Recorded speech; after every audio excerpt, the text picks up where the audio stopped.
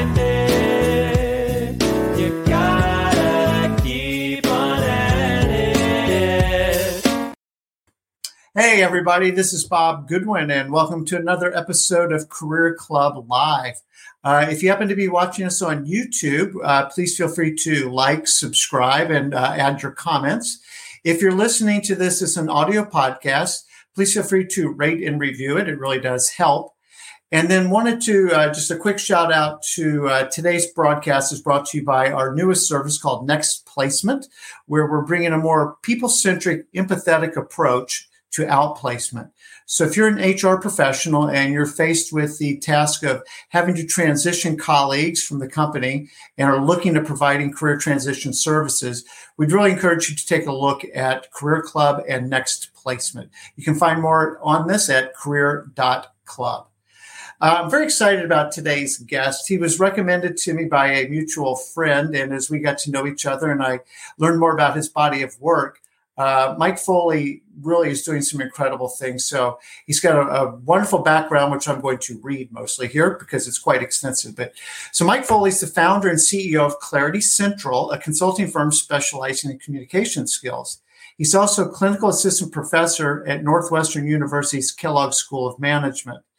His ability to connect with an audience by sharing insights and humorous stories has been at the core of his success as a corporate trainer and public speaker. Prior to Clarity Central, Mike was in the business development role at General Electric. He holds a BS in engineering, an MA in human development, and an MBA. In 2014, he was recognized by the National Speakers Association as a certified speaking professional, the highest international recognition for professional speakers. Suffice it to say, Mike Foley is a communications expert, and that is what we're going to talk about today. So with that, Mike, welcome. Hey, Bob, how you doing? I am doing fine. We're so glad to have you here. Thank you. Yeah, thank you. Awesome. So where do we find you today? I'm back in Chicago. I've been traveling a lot, so just got back, and the weather is beautiful. Finally, summer's here, and boy, it's a long winter, but it's finally we've got the good weather today. I was going to say Chicago tends to skip spring. It kind of goes from blizzards to blistering without much of a break in between. I noticed that. I've been wearing my winter coat up until about a couple of weeks ago. Oh, my goodness. So as is our want, we like to do just a little bit of an icebreaker to help people get to know you as a human being, not just a guru in all things communication. So very quickly, where were you born and raised? I was actually born in California. My folks are originally from the East Coast, so we were out in California for 5 years, first 5 years of my life. Then we moved back to the East Coast, and then around high school, freshman year in high school, we moved to the Chicago area, and been in the Midwest ever since. Awesome, very cool. And then just a little bit about your family. Yeah, I come from a large Irish Catholic family. There was 6 of us, and everybody was telling stories all the time. And it was a very intuitive way to learn to speak and get your messages across. And if you didn't speak up, you just didn't have a place in that in my family of origin. So everybody was always trying to get the limelight. And I think through the years, through osmosis, I just figured out how to tell stories and to connect with other people via communication skills. And it was years later that I started studying exactly what I kind of picked up intuitively. So I kind of come from a background of big storytellers. So. Well, this will be fun because I think, people would talk about the gift of gab and somehow like it's just a gift. And yet what we're going to talk about is, no, there's some structure to this. So there's definitely things that we can learn to be better. We could do another podcast, Bob, on Blarney. So that's a whole nother. I could do that one by myself. I'm full of that. And then real quickly, I know that you've got a really interesting hobby and pastime that you're getting ready to go embark on here very shortly. Do you mind sharing with folks what that is? Yeah. So, growing even by high school, growing up here in Chicago, my brother and I used to take our sunfish, which is like, a 10-foot, it's just basically a surfboard with a little cockpit. We used to go sailing on Lake Michigan. And I always had this thought, man, it would be so fun to cross an ocean someday. So, fast forward 40 years later, I depart June 6th from Portland. So a couple of weeks we depart from Portland, Maine for the Azores, and then the Azores to Lisbon. And I've got a crew of 4, and we're all set up. And so it's been just a lifelong ambition of mine, and definitely needs some clear communication on board. So that does come in handy. Yes. So super quick. So Portland, Maine to ultimately Lisbon, Portugal. Actually, we'll stop in the Azores, which is part of Portugal. It's about 2/3 of the way across the ocean. Okay. So it about 2,000 miles. And then from the Azores to Lisbon, it's about another 900 miles. Yikes. Okay. Well, thank you for the geography lesson along the way. Yeah. And about how long is that going to take you? It's going to take us about 2.5 weeks for the first leg, and then just for 1 week for the second leg. And then do you like resupply or whatever in the Azores, or can you make it all the way? Yeah. So I kind of counted on fresh food for about the first week, and then we'll be working on canned and food and pop. So we'll be. That's very cool. So to kind of jump into it, so you teach communication. It's your business at Clarity Central, and then you also teach this as an MBA level course at Kellogg, correct? Correct. I was an engineer for a number of years for GE prior to getting involved in communication skills. And I just started noticing really, really smart people having a tough time articulating their ideas to my fellow engineers. And so I just started teaching communications courses at GE. I just did a couple, and they took off. And I thought, I really think there's a gap in the market for communication skills, real practical communication skills that people actually use. And so I started my own study on the topic. And it was just a few years later that I started my business, Clarity Central, and we've been going for 27 years now. And I didn't think I'd stay in communications. I just had no idea the depth of the need that was out there. So, I mean, it's every level can use it, and every function in an organization. Well, let's just talk about that for half of a second, because on the one hand, it seems like just a super self-evident kind of thing, but it's not. And why, in your view, and what all you've learned in these past 25 plus years, why are communication skills so important? Why should people spend time investing in getting better at it? I would say two things there, Bob. One is, over the years, I've defined professional power as in two ways. It's an equation. It's your intelligence, it's your vision, it's your business acumen, all of these things. So you got that piece, all of that. The other half of it, though, is your ability to get people on board with you, whether it's through, persuasion, motivation, inspiration, closing deals, selling products, services, ideas, collaborating. And you got to have both. When it comes down to it, the brilliant ideas without this ability to get people, investors on board with you, without getting employees on board, without getting clients on board with that, your ideas aren't going to go anywhere. And so that was it's a very simple but very powerful equation. And you got to have both. If you're going to really move the needle in our culture, any culture for that matter, you have to have both. And I think people focus on the first with, not so much on the second.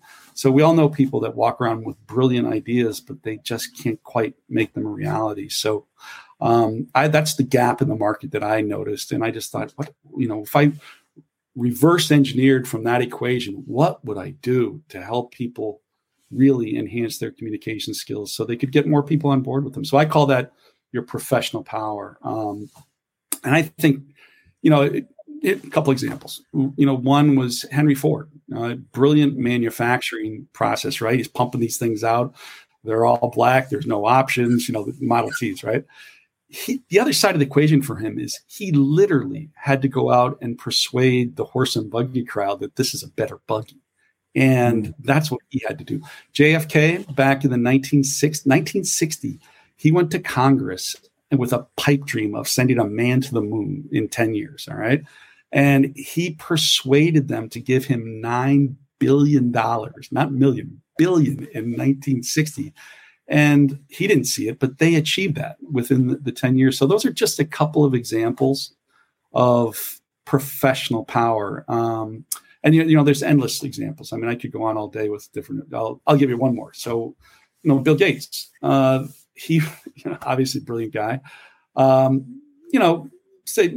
His approach sometimes is a bit challenging. And so his pitch to IBM back in the day was rejected. They rejected his ideas. They said, thanks, Bill, but you can go. And as a result of that rejection, he started Microsoft, and he knew he would never have that other side of the equation. So what did he do? He hired his college roommate, Steve Ballmer, to be that sales face for Microsoft for all those years. So he knew he needed that balance. And so I think that's just something to consider. And, I always, when I put that assertion out there, I always say that I'm on pretty solid ground, because Warren Buffett says, invest in yourself. One easy way to be worth 50% more than you are in the marketplace is by investing in your communication skills. So I think, we're on the, if Warren Buffett's saying it, I think we're on safe ground. You're probably on safe ground, yes. Yeah, it also reminds me of the book by Dan Pink, To Sell is Human, right? Mm-hmm. It's all about persuasion, to your earlier point. It is. Because, whether we're parents or we're fighting for budget or with our significant other or whatever the relationship is, we're always persuading, someone, and again, not in a manipulative kind of a way, but genuinely like, honey, I think this is best. Let me help you see why this might be in your best interest to do something. But in any event, one of the things that you've shown me is that we're fighting for attention, that we've got a very distracted audience, if you will. Could you talk a little bit about just sort of level set where people are in their ability to even receive communication these days? Yeah, so great question, Bob. So, it all comes down to connecting on that human level, and, backing up to what you just said about it's not about manipulation. It is absolutely not about manipulation. People, people see when they're being manipulated, and it's just so that what I try to get across is we're doing the opposite of that. It is absolutely not about manipulation. So it is about understanding, like really understanding your audience, and then make it easy for them in a lot of different ways. So the first thing I would say is when I dove in and I was working with some of my teaching assistants to do some research on, what's going on with people out there in the marketplace right now. It's amazing. It's worse. People are so overwhelmed that they can barely hold a thought. They can barely listen for them. I guess goldfish have an 8-second attention span. The average person has like 7 seconds. So, it's scary. We aspire to be goldfish. Yeah, exactly. So, distractions. So before COVID, we were on screens, according to, the Nielsen study. We were on screens like 10 hours a day. Post-COVID, we're on screens 14 hours a day. And I ask people, what's the first thing you look at in the morning? And they're like, my screen. And I'm like, what's the last thing at night? And they're like, my screen. So we're distracted by that all day long. You've got 10,000 ideas coming at you every day. You turn on a website, you instantly have 15, 20 things popping at you. And by the end of the day, I always ask my class, have you noticed how exhausted you are, even though you've just been sitting at a desk? And the reason for that is we have 10,000 ideas coming at us every single day. So, I can go on with a bunch of statistics, but basically, people are overwhelmed and they're burned out and they just can't take anymore. So the question that I always pose to, my students is, if this is the reality, and we all agree at some level, because I show them all the statistics, how are you going to get through to people in 2023 if that is the reality? Yes. And I'm open to new ideas, Bob. And that's why I enjoy talking to you about this, because, anything to help people connect, given the amazing amount of information coming at people. How do you cut through that? And the one phrase that I really love is, communication is not what's said, it's what's heard. I'll say that again. Communication is not what's said, it's what's heard. So you can think of it like transmit and receive, and there's only communication if it goes through, if it connects. If it doesn't connect, there's no communication. And I always have fun with this. I say, so if you don't know what I'm talking about, how many people here have had a discussion with a significant other where you walk away from the conversation thinking they heard something totally different from what I just said? And that's communication is not what's said. Something else is being heard. So that then the question is, well, what's the answer? How do you connect? And I would say, I really stop my class in their tracks when I say this. I say, this class has nothing to do with you. This class has everything, and I mean everything, to do with your audience. So if we work backward from what's most important for the audience, what does the audience really want from us?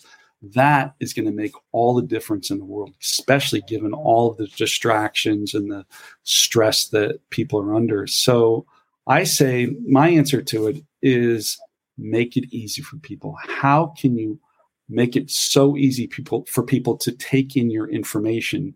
And if you can do that, you're a breath of fresh air. And if you don't do that, you're just like everyone else trying to vie for somebody's attention when they've got 10,000 ideas coming at them. You know, and you can correct me on this one. As you're talking, Mike, what kind of occurs to me is like if you just did a random survey and said, hey, which organ of your body do you think is most important for communication? People would probably say the mouth, right? Because you're talking. And as you're going through this, what it makes me, it's like, no, first it's your heart. Show me you actually care. The way that you can show me that you care is with your ears by listening. And then you're in a position to be able to connect with somebody because, to your point, you're now empathetic to where they're coming from. There's some demonstration of I actually care about what you need, not what I'm trying to do. And then people, the field has been prepared to be sown. Spot on, Bob. Spot on. And I would say, I'm not a huge fan of a lot of the listening courses that I've taken over the years because you don't remember them, and there's some gimmicks and techniques. What I have found, Bob, is being curious. When you said care, curiosity is caring. If you think about it, you're taking all of your energy to try to. So say that again. Can you help me understand? And so what I say is, if you want to become a great listener, get very curious. Like, hey, back up. Tell me about your business. Really? No kidding. And what else is going on?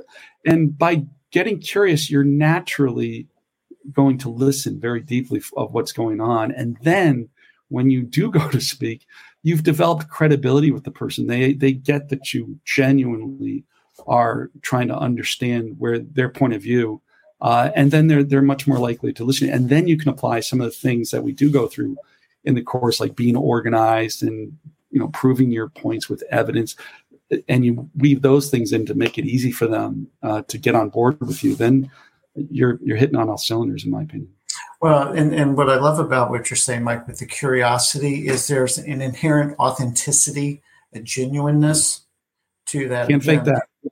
You can't fake this stuff. And so for anybody that's looking for a quick fix on how to just like, how can I like pretend like I care? Yeah. I don't know what that is, but I've never encountered it, and I hope I never do. Bob, how many times, we both have been in the sales field for years. So how many times have we been in situations where, the person asks 5 discovery questions, right? And they're not even recording, like they might write something down, but they're going to give you the same pitch regardless of your responses. And it's that inauthenticity that we pick right up on. And we're just like, they lose all credibility, in my opinion, in that moment, because they're just making me feel better that they asked me 5 discovery questions. They're not really genuinely curious about where I'm coming from. Right. That is true. All right. So we've established that people are distracted and busy and overwhelmed with a ton of information, guilty as charged. Then, if we want to unlock that door, though, and have, some chance of being heard, what we're saying is the first key is be genuinely curious, listen, ask questions, demonstrate, that you've got a genuine interest in the other person. Assuming that foundation has been laid, how can you start walking us through a model that isn't just, oh, he's glib, she's got a silver tongue, but there's actually a method behind the madness to being a communicator. Yeah, absolutely. Just finishing up with the curiosity part, Bob, I would say you can think of a few questions to get the conversation started, obviously, but if you're really curious and you're really listening, my next question is in your answer. And I pick up something that's interesting to me and I throw that back, and it creates for a very natural conversation. And does that make sense? No, 100%, because I think the antithesis, and is pretty well acknowledged, is most people are sort of forming their next question while you're talking. So they're actually not listening to what you're saying. They're formulating their next statement, whether it's a question or a sentence. Exactly. So that's how you get the conversation rolling. And then I would say, going back to Socrates and Aristotle, and the philosophers, they all stated that, we think in terms of threes. So it's major premise, minor premise, conclusion, logic 101. Syllogisms, it's before, during, after, beginning, middle, end, intro, body, conclusion. So the rule of three, at a very fundamental level, is a wonderful way to segment your ideas if you're trying to articulate your ideas in a very clear and concise way. I wouldn't recommend talking like that all the time, but when you really want to bring it, and I say, answer simple questions with just blurt out your answers, or just be authentic. But when you really want to bring it and you really want to organize yourself for a more complex answer, the rule of three is a very, very powerful tool. And it's everywhere in our culture, from sports to entertainment to everyday life. You see it everywhere. Every single one of Steve Jobs' presentations that books are written about, he uses the rule of three. So if you can organize yourself a little bit, that makes it easy for us as an audience to track with you. So I would say that's just one way of organizing. Another is opposites, compare, contrast. You already used it once, Bob. So on one hand, on the other hand, that's a wonderful way to segment ideas. So if you can organize it, people, once again, it just makes for people to, it's easier for them to track with you. So Mike, on the rule of three, in Career Club, we have a weekly call with all of our members. And this last week, we were talking about networking.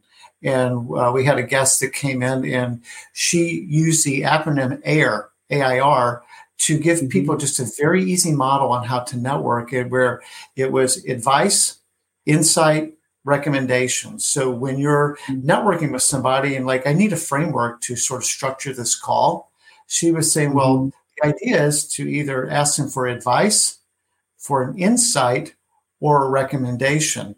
And she put that under the acronym of AIR, and everybody just instantly gravitated to it and started repeating it back to her, because she just organized it into three easy buckets that people instantly grasped. Yep. Absolutely. So, I mean, there's so many benefits on so many levels. A, it's super easy for us to do.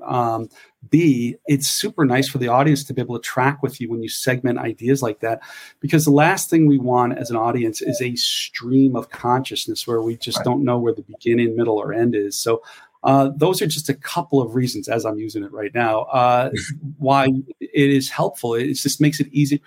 I just keep coming back to make it easy for the audience. And the rule of three is definitely something like that. I would say one other thing with that, and that is it's a loose structure. It's not a rigid thing, or it's not 20 points. So within the structure, there's enough room for you to be improvisational, tell a story, go off on an example, talk about something, and then you come back to. And secondly, so it's a very natural way of speaking and being organized and helping your audience track with you. Yeah, well, if I could be empathetic, you even confirmed some of this for me when we were speaking previously. That's how I do these podcasts, is kind of in some basic chunky areas, but with freedom to move about. Because if it's overly scripted, I actually can't hear you because I'm too worried about following the script. Yep. Absolutely, Bob. And in fact, that's one of the biggest, I would say that is the biggest challenge I have with my students in the MBA program and with, out there in the industry is people are so attached to perfectionism that they memorize their talks word for word. They might get through the talk, but you're not going to have that human connection. So I always say, there's neuroscience behind what we're talking about. And so when you're saying you're memorized or you're reading, has anybody ever had a presentation read to them and it's just a nightmare? And so when you're doing that, the synapses in your brain are firing here and you can't connect with, your audience very well. However, on the other hand, when you're just over in this part of your brain, which the synapses are firing when you're just connecting with all sorts of people, but you're not necessarily, you're just kind of winging it. So we don't like that either. If somebody's just winging it completely versus somebody being very rote. So what's the answer? The answer is a combination, which is what you're talking about, Bob, is a loose structure, but within the context of that structure, go off on tangents, be yourself, be authentic, just talk how you're talking and, like you normally talk, but do it within something that's easy for us to track. That's the trick, the middle path, so to speak.